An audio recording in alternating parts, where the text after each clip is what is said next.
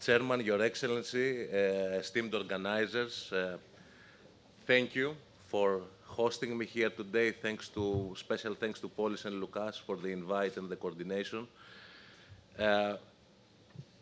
Today I would like to briefly address the biggest challenges related to future greenhouse gas regulations in terms of regional aspects and international aspects.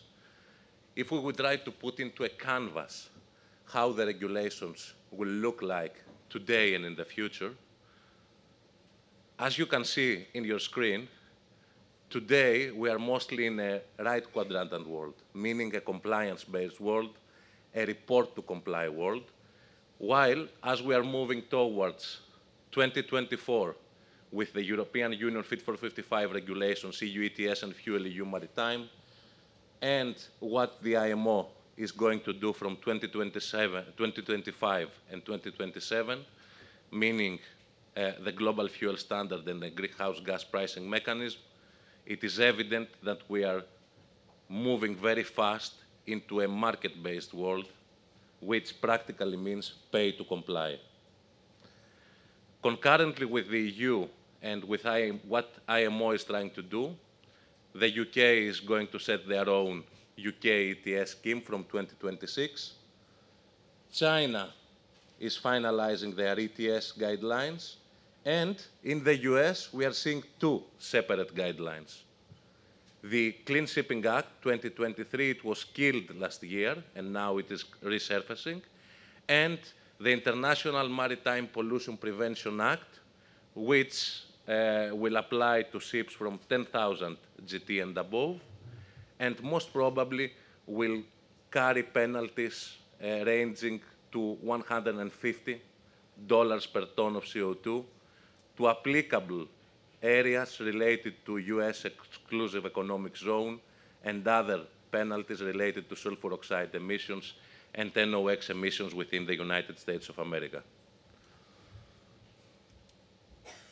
On an IMO basis, and I'm going to focus a little bit in IMO because supposedly if IMO legislates something related to GHG emissions reduction, it is only normal that the other regional regulations may be retracted. So last June, IMO changed their ambition and their target, and with the previous strategy, where it was said that we need to move to 50% emission reduction by 2050, the strategy was revised to move to net zero on a well-to-wake perspective by or close 2050. This changes a lot because if you can see the trajectory, we are moving into a more quickly paced emission reduction scope.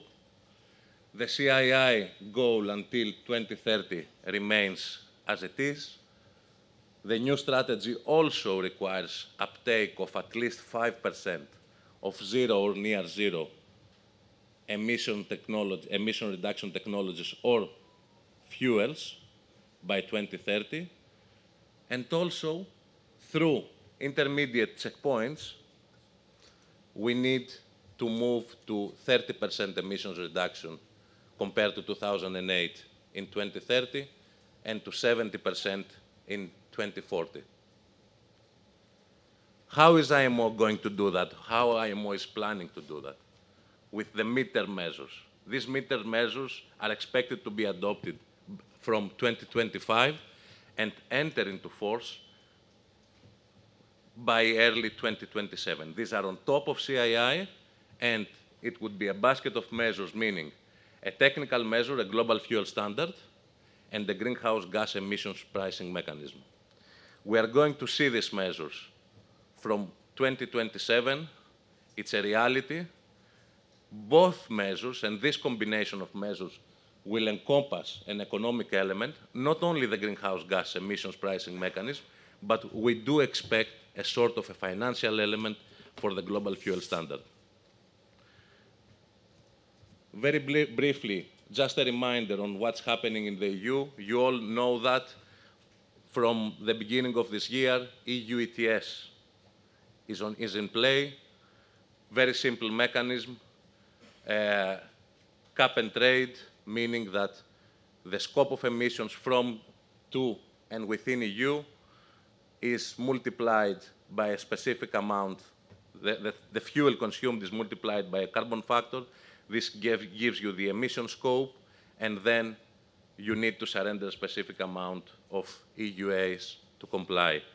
Similarly, Fuel EU, which is coming into force from the beginning of next year, accounts the amount of energy used on board the ships. It's a much more complex mechanism because it assesses the fuels on a well-to-wake perspective per amount of energy produced, and with Fuel EU, in contrast to EU ETS, where you can just simply reduce your consumption, so you reduce your emissions, you reduce your penalties. With Fuel EU, unless you switch to another fuel or to another zero-emission technology, the penalties are going to get higher and higher. I love illustrative examples because citing regulations, it's nothing. So a great illustrative example comparing ETS and Fuel EU is the following. We have a Panamax traveling from Europe to Australia, 13,000 miles. The blue line is the ETS penalties. So you can see it starts smoothly, 150. It moves up to, these penalties are just for a single trip, okay? It moves up to 200K, while Fuel EU starts small and begins biting a lot in terms of financial penalties from 2030 and beyond. I discussed before briefly about a global fuel standard. How good a global fuel standard would look like? Very similar to Fuel EU. So Fuel EU requires a ramp down, a step down of greenhouse gas intensity, just citing for the ease of the audience that a VLSFO, a very low sulfur fuel oil, has a greenhouse gas intensity of around 91 grams of CO2 per megajoule, while biofuels have around 30 to 50 grams of CO2 per megajoule in the mid-range of the chart. And sustainable fuel, sustainable methanol, for example, is around 7 to 10 grams of CO2 per megajoule. So the yellow line, the orange line, is what Fuel EU expect us to do in terms of emissions reduction. The green line, it's the global fuel standard of IMO. If a step-down approach is followed and not a linear approach. This is just discussion, but this is how we envisage the global fuel standard trajectory to be based on current submissions. And, okay, just a curve doesn't show anything. Based on current submissions, these would be the annual penalties coming for some types of ships based on average consumption and average trade for the global fuel standard.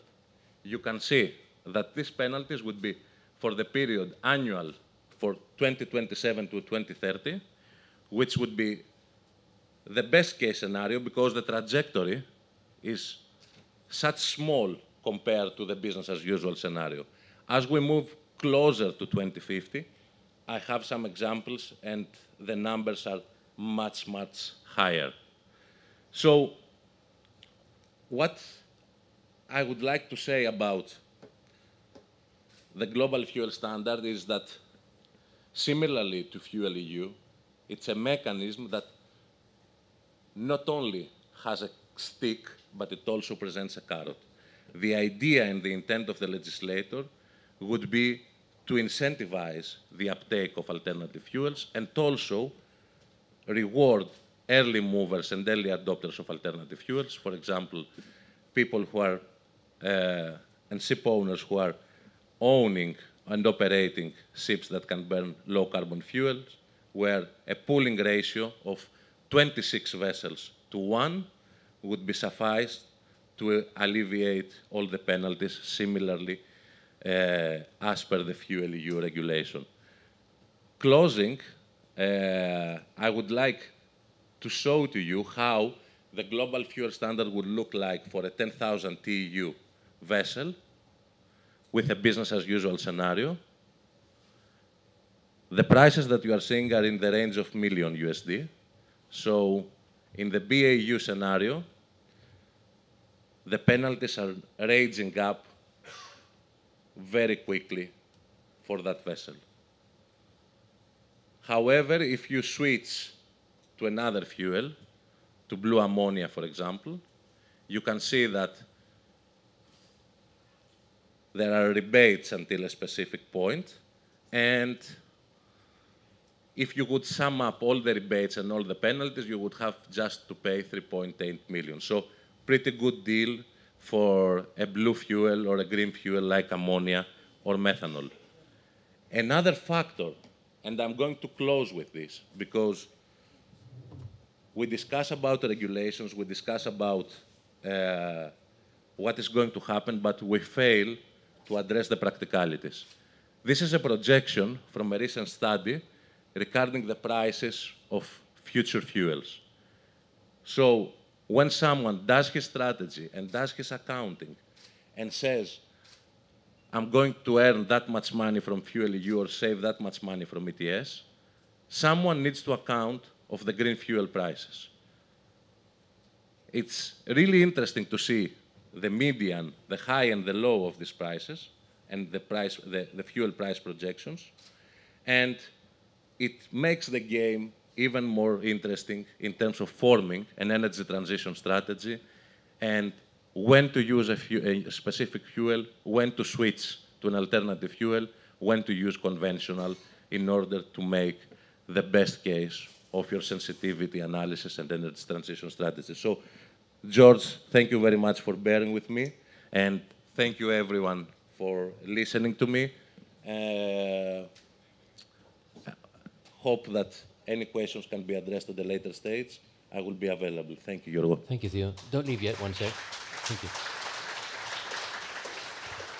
Theo, thanks very much for your presentation. I mean, you're quite daring, actually, because you touched upon a topic which is fairly controversial, which we're going to hear more light on that in the following panel now. But one question, if I may ask, is this. You've placed a lot of emphasis on the alternative fuels, on the pricing. What about the big issue about supply of these fuels? Secondly, with regard to ammonia, what about the horrific situation of the risks?